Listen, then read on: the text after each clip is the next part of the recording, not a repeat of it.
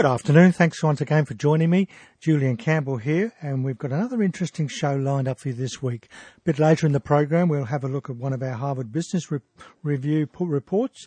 This one's talking about getting your employees on board with new technologies.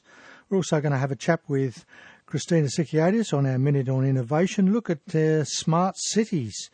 But right now, we're going to have a chat with Tony Vidray from AV Chartered Accountants about SuperStream. Good afternoon, Tony. Good afternoon, Julian. How are we? I'm very well. And yourself? Yeah, pretty well. Pretty and good. A happy birthday for yesterday. Yeah, thank you. Got out of the world now. Yeah, another year older. I'm trying to forget about it, but everyone keeps reminding me. So, first of all, you want to have a quick chat about a scam that's going around. Yeah, look, the tax office have warned people again this time of year where people start to think about tax and getting their June 15 stuff together, that there are some scammers out there who are ringing people up at home and saying that they owe money to the tax office, and putting people into a bit of a panic.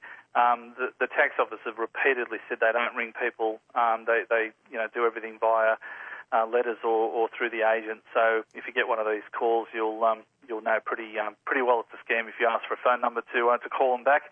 What I find interesting about them is that they're actually threatening people with jail terms if they don't pay their tax. And I'm not sure. I didn't have time to look it up, but under the old rules, and I'm not sure if they've changed it, you couldn't actually go to jail for not paying your tax.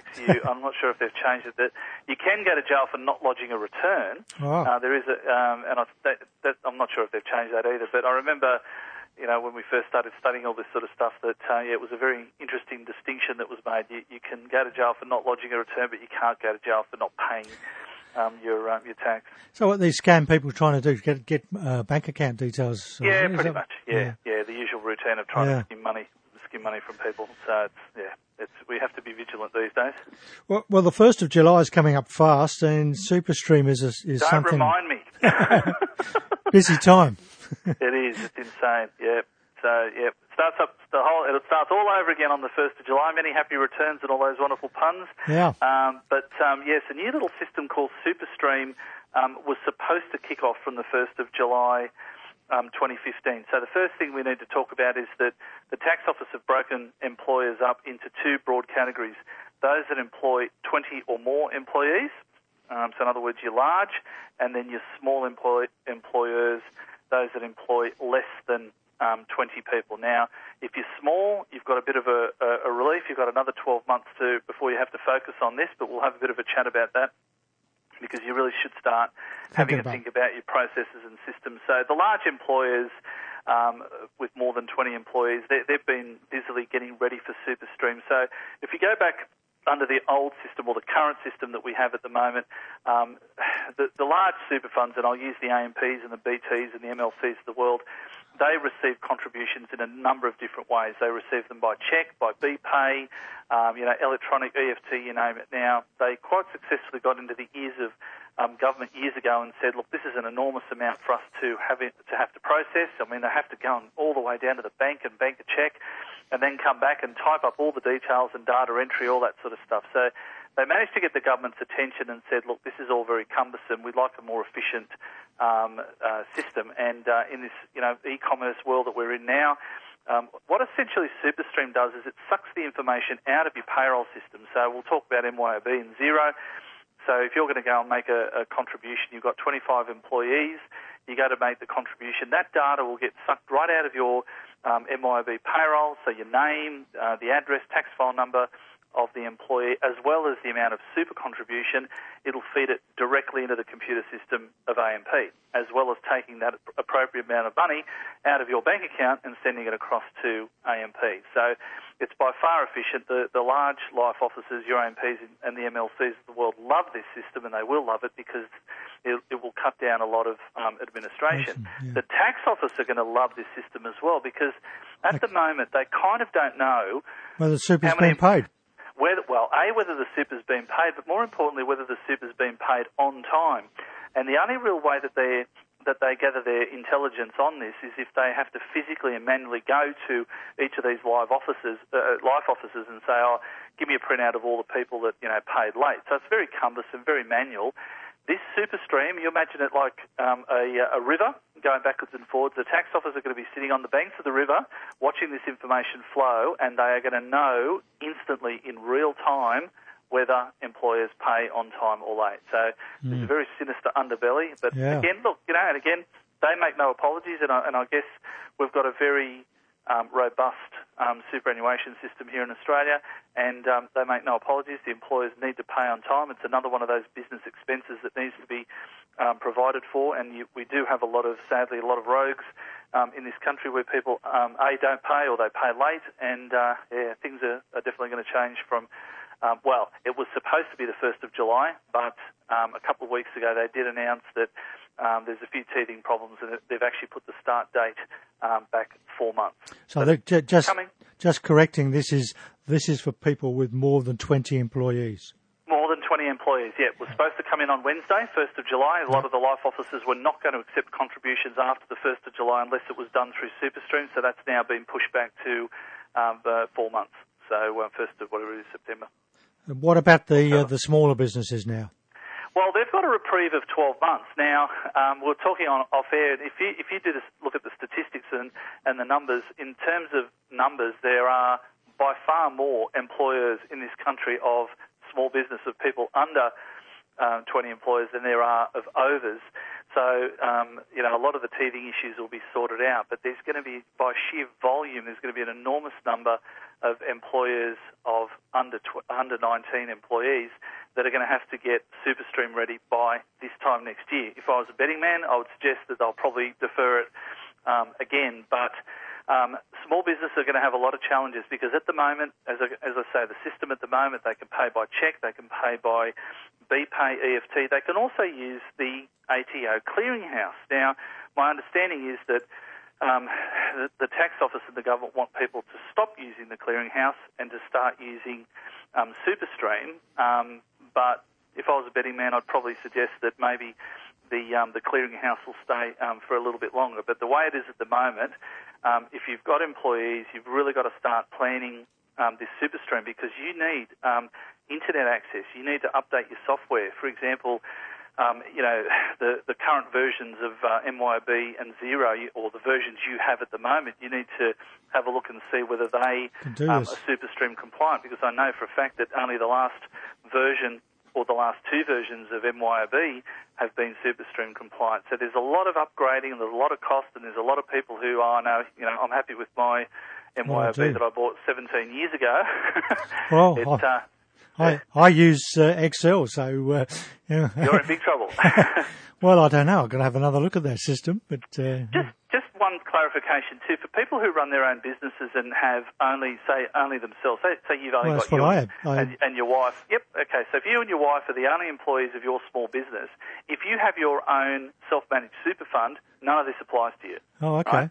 But if you're putting your money into AMP or BEAT, it will apply to you. All right? Okay. Or if you just have the two of you and you have one employee, this will apply to you. There are no exemptions. There are no exemptions if there's. Okay. Yeah. So there's I've got one client who is so paranoid about the internet. He has his MYOB software and on a computer that is not connected to the internet. Mm. And I said, "You're going to be in trouble next year." And he said, "No, I'm not. They are." And I've gone, "Well, no. See. What's going to happen is you're going to draw a cheque and send your super contributions off to AMP, and they're going to send them back. And when they send them back, you're actually deemed not to have paid your superannuation on time. So you're in a world of hurt." So this is what I'm saying. People have really got to start thinking about upgrading their processes, their systems. A lot of the bookkeepers are across this sort of stuff, so they're already making noises to their employers to say you need to upgrade because you simply won't be able to be SuperStream ready. I can see a lot of confusion out there in the marketplace. We're already feeling a lot of phone calls from it because, look, again, credit where credit's due. The tax office has started their education campaign, so there are a lot of letters that are floating around. A lot of our human nature is to push it aside, and we'll deal with that later. But some vigilant people are scanning those in and saying, "What do I need to do about this?" So it's not something that can be pushed aside. it's a brave new world. We're dealing with and look again. You go back to even Centrelink and the Family Assistance Office and Department of Human Services, as they call themselves these days. They want us all to communicate with them electronically. There's a mygov website where a lot of your family tax benefits are now going to go. Their notices of assessment are going to go directly to the mygov space. The government are serious about dealing with everyone electronically. Excellent. All right. Well, thanks very much for your time, Tony, and we'll have a chat with you probably beginning of August sometime. And by the way, just one very, very quick piece of news that I've just read, the $20,000 small business asset write-off, that legislation was passed in the last couple of days, so it is law. So those naysayers, it's law. Okay, thank you. Okay, thanks, Julian. Bye-bye. Cheers. Tony Vidray there helping us to understand a little bit about SuperStream, and we better find out about it. You're listening to Business, the Law and You on 2NURFM 103.7. It's 25 minutes past 1, or just gone, and time to pop over to Christina Sykiotis. Good afternoon, Christina. Good afternoon, Julian. Nice to see the sun. It is, although the weather forecast is not that good. It says cloudy with a 70% chance of showers. So, I know, but I'm looking outside. It's not quite that bad at the moment, so we'll just revel in the sunshine. Same here. So we're going to talk about smart cities. I believe we're going to do a trip from Boston to Australia to Newcastle. Yeah, and it's quite an interesting journey, really, that one. There was a fair bit of talk at the Boston Innovation Conference about smart cities. And smart cities is all about big data, really. It's about collecting data on the habits of the citizens. So, again, it's one of those things that people used to stand on the sidewalk and measure things, with a pen and a piece of paper. Now we're managing to measure things electronically. There were a few terms thrown around like citizen innovation as opposed to product or producer innovation, which is, obviously people producing new products and innovating on existing products. Citizen innovation is where the citizen actually can supply the design, and everything, as we have talked about a lot of times, comes from the point of view of the end consumer. So big data is really moving forward, has been for some time in health. So there's a gentleman by the name of Peter Diamandis who he's one of the founders of the Singularity University, and he talks constantly about how big data is being collected from our genes. Like we've got the 3.2 billion base pairs of DNA genes in us, or some amazing figure like that. And each one of these, they believe, can eventually be correlated to big data so that we can do a complete analysis of the human body. And their optimum goal, I guess, is to do some work around human longevity. Now, there's a lot of people that would disagree that that's a good thing, but that's an argument for another day. So apparently there are 3.2 billion nucleotides from the mother and 3.2 billion nucleotides from the father, and these can all be datafied using technology to figure out where our health might go wrong, where things might be affected, what diseases we're prone to from our history and our genealogy. So that's just one way that they're using big data. Smart cities is actually coming back to the fact of helping people from the consumer's point of view, even down to there will be an app that will be able to be developed, and I can punch in some information and find out where there's an empty car park in my particular region. So I'm not sure how many of your readers subscribe to the BIW information newsletter that comes out every day, but there was a really interesting article that came out yesterday about big data and smart cities, and it's all about sidewalk labs Google are doing and how we're going to measure things and use things for the betterment of people that are using cities and travelling around cities, to the point where the self-driving cars will be able to move in and out and pick up people along the way and challenge private sectors and public sectors to build cities capable of supporting all this, the growing population and the data that's coming along with it. And they talk about, there's an Amsterdam case study, an Amsterdam smart city case study, and they're building urban laboratories, if you like, and they're testing. There's a real collaborative effort required in this kind of thing between institutions, businesses, the citizens of the city, the councils, to come together to collect this data to improve life. And in Amsterdam, they've actually worked on 75 projects to date. So the whole idea of the article on the BIW was that Australia needs to be, leading this, and we need to be active in this space. And I can happily say that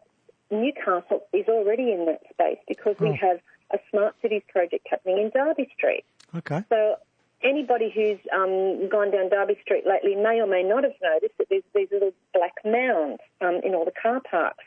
So they're collecting data on how long the car parks are being used, when the prime time these car parks are being used, and that information can be collated, and that is the kind of data they're going to turn into this app that will tell you where the empty car parks are anytime that you want to come in, and you might be able to time your visit. Long as they don't use it for sending you fines for staying over your parking time. Do you know how many people have said that when you tell them about these? Well, that's what it sounds like, doesn't it? It does. But isn't that funny how our cynical minds go to what's the downside of using this? Instead of, oh, great, this is fantastic, I'll be able to get a car park, we go to, oh, my God, they're going to book me if I'm there too long.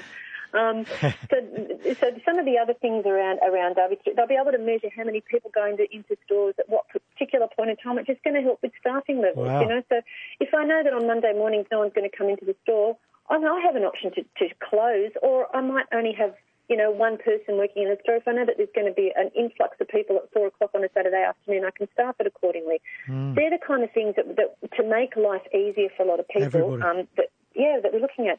And I can say that during the Hunter Innovation Festival, 14th to 17th of July, there's going to be a Smart Cities talk, and it's going to be put on by the New Institute Newcastle Now. And they're going to talk about smart investment in human and social capital. So how you use the traditional transport system, the energy system, how modern ICT enables communication infrastructure, how we go through fuel economic growth and things like that, how we can fuel the economic growth around that whole concept. So if anyone's interested, they can check out the program, hunterinnovation.biz, and have a look at what's on. We might talk about that more next time as we run out of time today. Oh, and I haven't stopped talking. I'm sorry. Yeah, you're all right. We'll talk to you again next week. All right, have a great week. You too. Bye-bye. Christina Sykiotis there, helping us to see, smart cities interesting. There's always positive sides to negative sides in technology, isn't there?